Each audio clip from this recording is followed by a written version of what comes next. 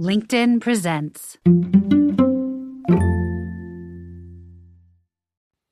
Welcome to the Human Capital Innovations Podcast. We're your source for personal, professional, and organizational growth and development, where we share original research, explore industry trends, and interview executives and thought leaders from across the globe. We hope you join us often for practitioner-oriented content around all things related to leadership, HR, talent management, organizational development, and change management. Maximize your personal and organizational potential with Human Capital Innovations Podcast.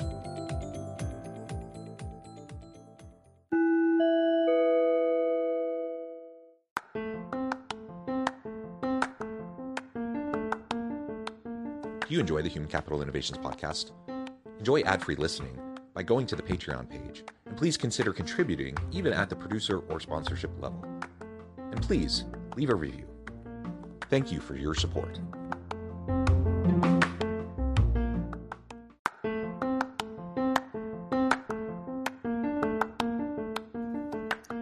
Welcome to the Human Capital Innovations Podcast. In this HCI podcast episode, I talk with Yamila H. Harris about exploring the art of the possible.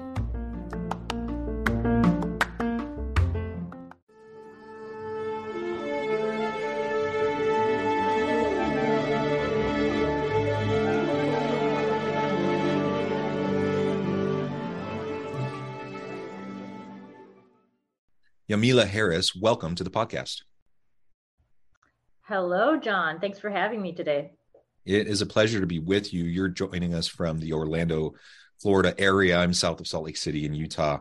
And we've been preparing for this episode for a while. It's a pleasure to be able to sit down with you and have a nice conversation. Today, we're going to be talking about and really exploring the art of the possible. As we were preparing for the episode, that was one of the things that you included in some talking points. I thought that is perfect. I just love that framing, and I think it fits really well with the arc of your career, which we'll be exploring together today. As we get started, I wanted to share Yamila's bio with everybody. Yamila is a dynamic global IT executive, board member, public speaker, and mentor with 30 years of leadership experience across multiple IT and business disciplines, including service delivery, organizational change management, workplace services, and end user experience, contact center technology services, and healthcare innovation. She started her career in healthcare as a pioneer of early web-based EMR and managed healthcare software solutions. She has since spent much of her career leading cross-functional, cross-industry global teams and driving innovation at transformational companies, including Dell, HP, Hewlett-Packard, Enterprise, and Atos. I think I'll pause there. I could go on and on because you've done so many cool things, but I'm going to pause there and let you take over. Is there anything you would like to highlight or draw attention to from your background, your personal context at the outset, or we can also just get into that as we go throughout the conversation? I was going to say, well, that was already kind of a mouthful. I feel like, yep, we're done with our 30 minutes now. Just moving. So I think that there's, what you hear in the bio, which is a lot of the professional components of it, but outside of kind of the day-to-day, I keep pretty active as well. So for me, kind of the reason why we go into our professional careers is make sure that we are working to live and giving back as well. So I do quite a bit of work with nonprofit organizations. I'm on the board of the Hispanics and Technology Executive Council. And am a real advocate for, women in technology, minority groups that are looking for more visibility as well, and helping to really highlight and promote them and advocate within their career journeys as well. And then literacy in every one of its forms, because, even when you think about technology and you think about software development, it is a form of literacy. It is a language. But reading and understanding language and culture at a very young age, to me, really sets the tone for a lot of what can be success or failure as you look at the rest of your career path. So I started as a reader at a very young age, had, a mom that while she did not speak English, or, early on, learned English. And as she was learning English, would read us the stories along, with her. And so that love of, reading and language is something that just inherent in myself and my siblings from a really early age. And I'll kind of stop there, and we can Yeah. go in the direction you want to go, John. Yeah, well, thank you so much for that. The color background a little bit, but we're actually going to dig in more, and I'd love Yeah. to just learn a little bit more about your upbringing and personal life as it's laid a foundation for the Mhm. many life and career successes that you've had. And like you said, we work to live, we don't live to work, and there are so many important issues and so many important people in our lives, that hopefully we're doing meaningful, fulfilling work that has an impact. But let's also not forget that first and foremost, we're here, for our loved ones, and we're here, to enjoy this world, and to enjoy all of it, not just work 24/7, right? Yeah, So absolutely. let's start with your upbringing and a little bit about your personal life. So I know, for example, you grew up in South Florida. Things like you're a Star Wars fanatic and sci-fi, and all those sorts of things. They may not directly relate to your current IT kind of expertise and background, but you started working at a young age. I did, yeah. So I You're helping started out with the working. family. Yeah, tell Yeah, us more yeah. about that and how that shaped you. Yeah, so absolutely. I think a lot of that early part and that upbringing really translate into my leadership style today. So definitely worth kind of digging into. As you mentioned, I grew up in South Florida. Yes, I'm in Orlando now, but I haven't only been in Florida. I've lived in, Texas and other parts, of the world. I've had short-term assignments and done quite a bit of travel, as you can imagine. As an IT executive. But growing up in South Florida, I think that one of the nice things is that was a really big melting pot. So I was exposed to a lot of cultures very early on. Grew up in a household that was multilingual. So both of my parents are of Cuban descent, so they're born in Cuba. So I grew up also with that heritage, Hispanic heritage being a real big part of our upbringing. Funny enough, community is a big aspect of the Hispanic culture. And, literally we lived on, this one street, and on the following street I had both sets of grandparents that Mm-hmm. were diagonal for, from each other. And we would, come back from school, and there was always that sense of family, that sense of, community, and, going out and, uh, and I will admit, we used to play our grandmothers against each other to see which one would had the better meals after school, to see which house we went to. But yeah, it was fun. I am the eldest of the girls that was, born into the family, and so almost inherently, I became kind of that pseudo mother figure. So played a big role in helping to set the tone for not only my siblings but all of my cousins that were, in the area as well, and we were all pretty close knit. So I had that, added component of really being the person that was setting the example, and I took that, quite to heart, and making sure that I was setting a good example. Um, my father, when I was probably around, 11, 12 years old, kind of stepped out of the picture. My mom, who hadn't known anything other than being a housewife and got married at a very young age, at the age of 15, Mm-hmm. really was the one that became the resourceful one and stepped up and taking care of, the household and three kids. And when she started to have, some health challenges around the age of 14, I really stepped in and started working as well. So, I was at a very young age, I think it was like 15 going on 40, right? Hmm. So helping to take care of the family, helping to take care of my siblings.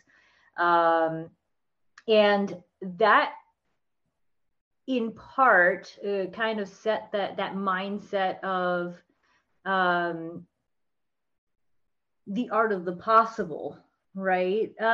Because for me, I never really stopped. I've always been someone that asked a lot of questions. I'm super inquisitive, and to a certain extent, when it came to authority, not that I had a disregard for authority, but I had no problem in questioning authority as well, right? So my parents had always taught me to, make sure that, you're not just blindly following. Make sure that you're asking questions. Make sure that you're paving, a path. And so it Hmm. was kind of interesting that, I grew up with this mindset of you can do anything that you really set your mind to, but you also have to put the work into it and make sure that you're putting that effort.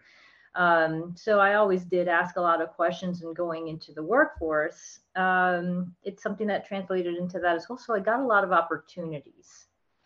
Um, you know, it, while a lot of the opportunities I got were organic, I also did a lot of the things that nobody else wanted to do, right? Hmm. I wasn't afraid of saying, yeah, I'll try that. I'll give it a shot. Yeah, I haven't done that before. Or, hey, a new challenge, I'll go ahead and I'll do that. And I think that the era that I was kind of born in, and kind of grew up in, where technology was really just coming into focus. I mean, this is before the World Wide Web and before IT was even a thing, right? Because had you asked me when I was 12, 14 years old what I wanted to be when I grew up and whether I wanted to be in IT, I didn't even know what IT was. IT didn't really exist.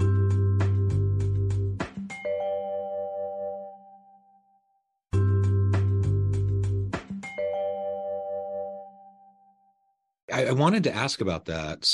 Yeah. So the whole, and we're in the middle of it now too with disruptive technologies. Like there are Mm-hmm, mm-hmm. careers and whole industries that we haven't even probably conceived of yet, right? That Exactly. will Yeah. exist in another 5 or 10 years, and you may have faced some of that just with IT, and you may never have imagined as a teenager that you would end up as an IT executive. But Yeah. did you ever, like at that young age, and you're working and you're helping contribute to the family, you're taking on a lot of responsibility. What did you kind of think of in terms of a career, or was that even on your mind at all at that point? Yeah, yeah, no, absolutely. But I think, for me, it's always been a lot I've always wanted to do everything, not just one thing. Yeah. And so when I was young, I think everyone expected me to be a lawyer just because I liked to question things, so regularly. But I was always very, rational about the way that I approach things, too. Persistent, rational, but the argumentative side was definitely there as well.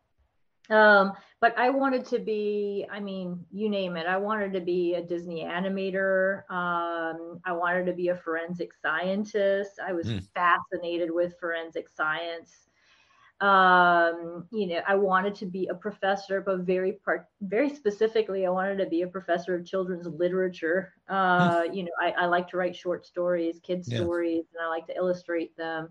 And so, you know, when I did become an IT executive, or as my career evolved, it was kind of interesting that I still took aspects of all of those things that I loved, and I found ways to weave those into my day to day. So when you think about life as an executive, I definitely have to use those skills that you would use if you were, a lawyer or an attorney. I have to be able to communicate very effectively. Have to be able to influence and mediate. When you think about the forensic science aspect, it was really around solving problems, and asking the right questions to get to the right outcomes. And definitely that's something that is a really big part of my day to day as well. When you think about, the literature and the art, it's one of the things that's given me an advantage in technology, is I've got the left and the right brain, right? I really bring the creative aspect because I love kind of the asymmetrical things versus the symmetrical things, and that typically is not as congruent when you think about technology, right? And so adding those aspects to it, but I've been able to add that flavor of all of those things that I wanted to be or considered when I was a kid into life, in IT or in technology. But yeah, definitely wouldn't have foreseen it at that time, and got into it really organically, believe it or not. So I was working in healthcare, which I mentioned, and at the time, again, I mentioned 14 years old, et cetera. So I mean, I started at things like medical records, filing medical records, and front desk back when everything was like these paper logs, and you had to open these like logs and put in the schedule for folks, and the medical records were these paper folders that would get lost in the medical center, and you had to like, it was like, where's Waldo? It's like you had to go out and like find the folder and where it was, and in the medical facility.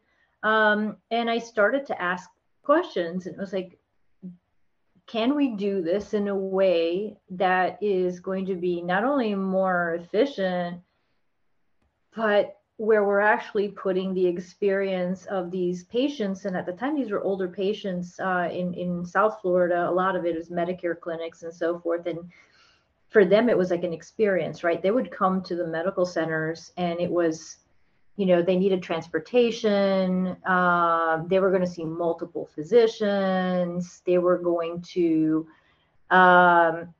use it as their community time to engage with other people in the community, so that they had like community center type things as well. And so started to look at, wait a second, this is an experience for them. This isn't just, I'm coming in, I'm going to see a doctor, I'm going back. And what are the things that we're doing that are going to help improve that experience and make it something that is much more efficient? And that's where the technology aspect came in. I had someone that literally came up to me and said, have you ever considered coming and working on the technology side of things? And I said, well, I hadn't, but let's give it a shot. And the rest is history. That's super, super interesting. We all take interesting, unique paths, don't we, in our Mm-hmm. lives? And I appreciate you providing, that background for yours, and it laid the groundwork for really this really fascinating career in this career journey that you've been on. Not necessarily the traditional route, but I mean, frankly, most people Yeah. probably don't take a super traditional route, do Yeah. they? And I suspect that, women, and particularly women of color, uh, probably are more likely to take non-traditional routes because you're paving a new path, right? You're creating the new traditional kind of Yeah. route and journey for you. So I think all that's really cool. I know one of the things that you have talked about in the past is going back to school for your MBA a little bit later Yeah. in life as a non-traditional student. Maybe you could tell us a little bit more about that and what went into that decision. Yeah, no, absolutely. And kind of interesting one, because I just want to go back to something else you said, women of color, and it's probably more typical that they're not taking the traditional route. Interestingly enough, I think that when I first started doing some public speaking, literally, I went out and I remember thinking, okay, I just went out and talked to somebody or stood on a stage and said something. And someone came up to me afterwards and said, I came all this way just to see you because I heard that you were going to be coming out here, and there are no other female leaders in this company, and female leaders in IT. And it just felt like, wow, I'm looking at you and thinking one day I can do this as well. And when I talk about kind of my history, it also gives people that space to kind of realize you don't necessarily have to follow one path in order to get to your destination, and the typical trajectory is not, it doesn't typically have like a perfect, slope or slant, right? It's these ups and downs that kind of take you along the way. And there's a lot of times, lateral movements, downtrends, uptrends, etc. But for and I lost my train of thought a little bit. I will be honest, but I think that we were talking about going back to school. Yeah. And I didn't go back to school until I was already into my 40s, and at that point it wasn't because I needed to, because it was going to advance my career per se. It was something that was a meaningful achievement for me. I've always believed that it is important to continue your education, and there's many ways to continue your education, right?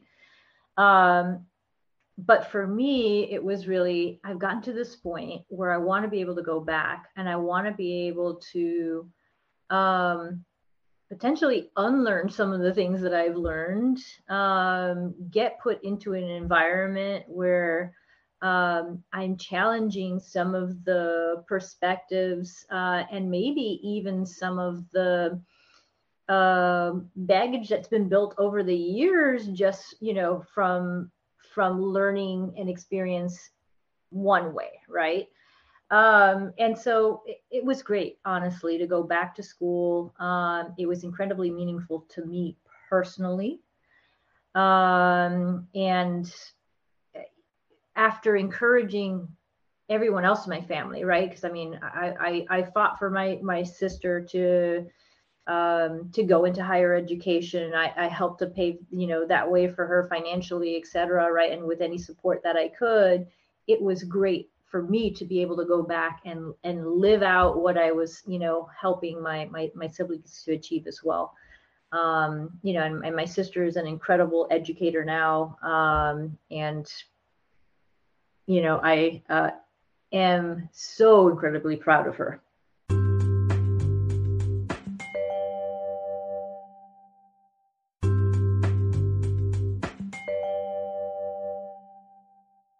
It also illustrates, again, the non-traditional path. Like you said, you didn't really even need to go get your MBA at that point in your career. You're already a successful executive.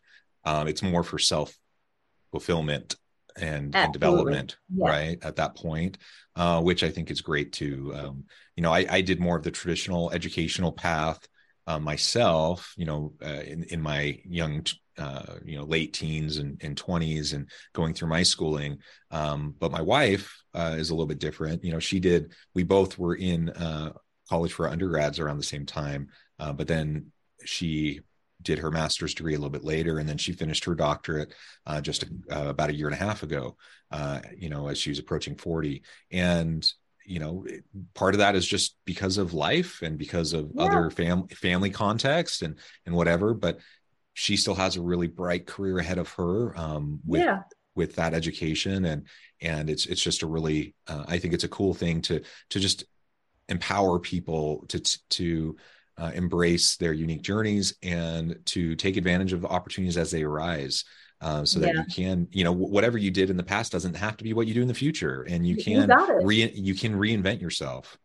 Yeah, absolutely. And again, this goes back to that whole, art of the possible. And for me, I think it's really easy when you get to a certain point in your career, and if you've had a lot of successes,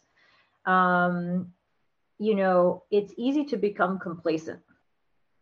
And I think it's really critical to kind of take a step back and think to yourself, the moment that you decide that you don't have anything else to learn, and you should just sit down and put your feet up, I think that you lose some of that opportunity that still sits in front of you. Because it's really easy for folks to say, I've already done that. I already have, X amount of years of experience. I've already, I've learned that before. I don't need to learn anymore.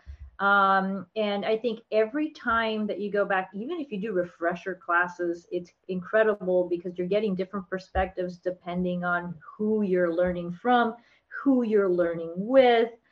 And like I said, I think a big part of it is learning when to unlearn. Yeah.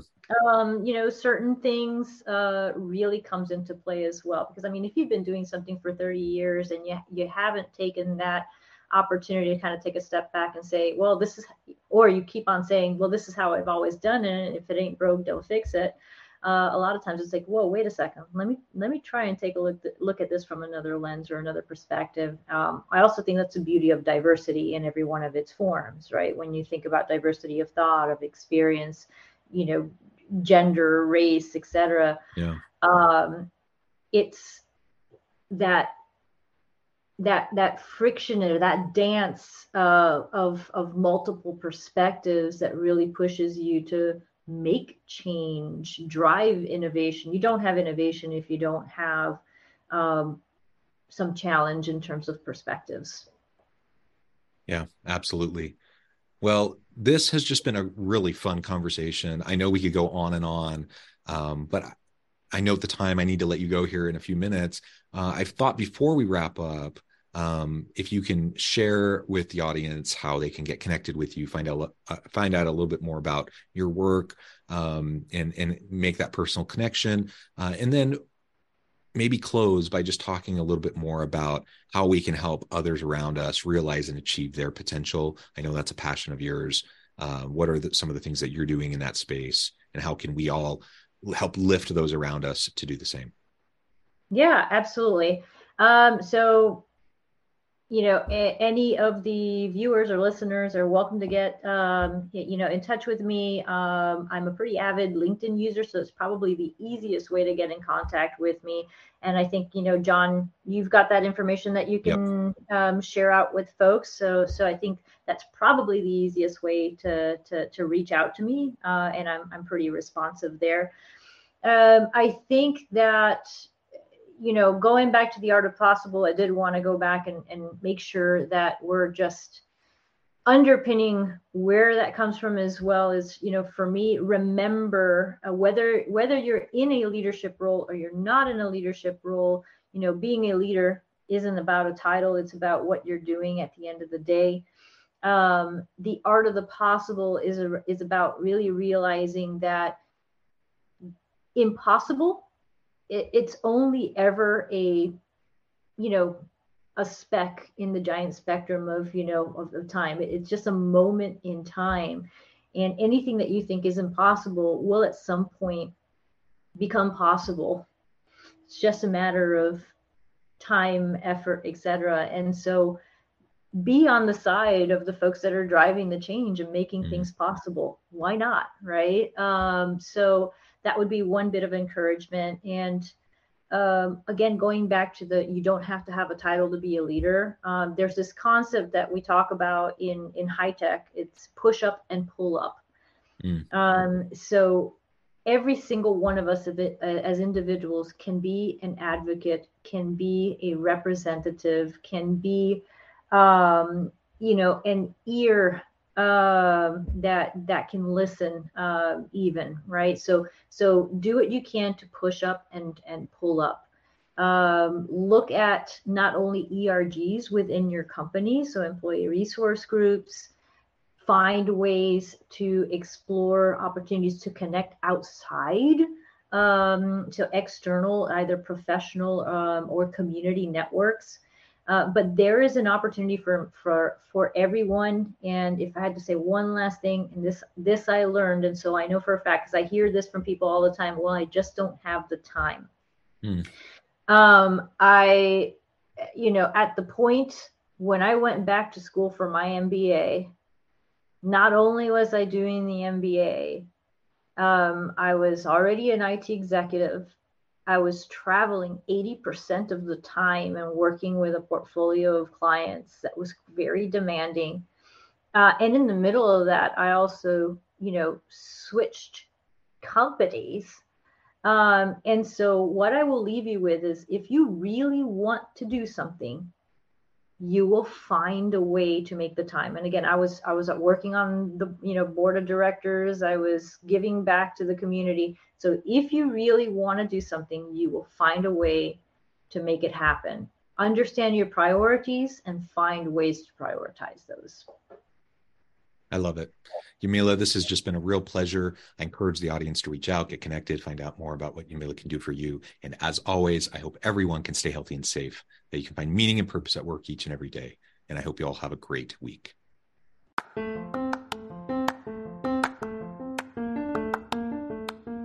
you enjoy the Human Capital Innovations podcast? Enjoy ad-free listening by going to the Patreon page. And please consider contributing even at the producer or sponsorship level. And please leave a review. Thank you for your support.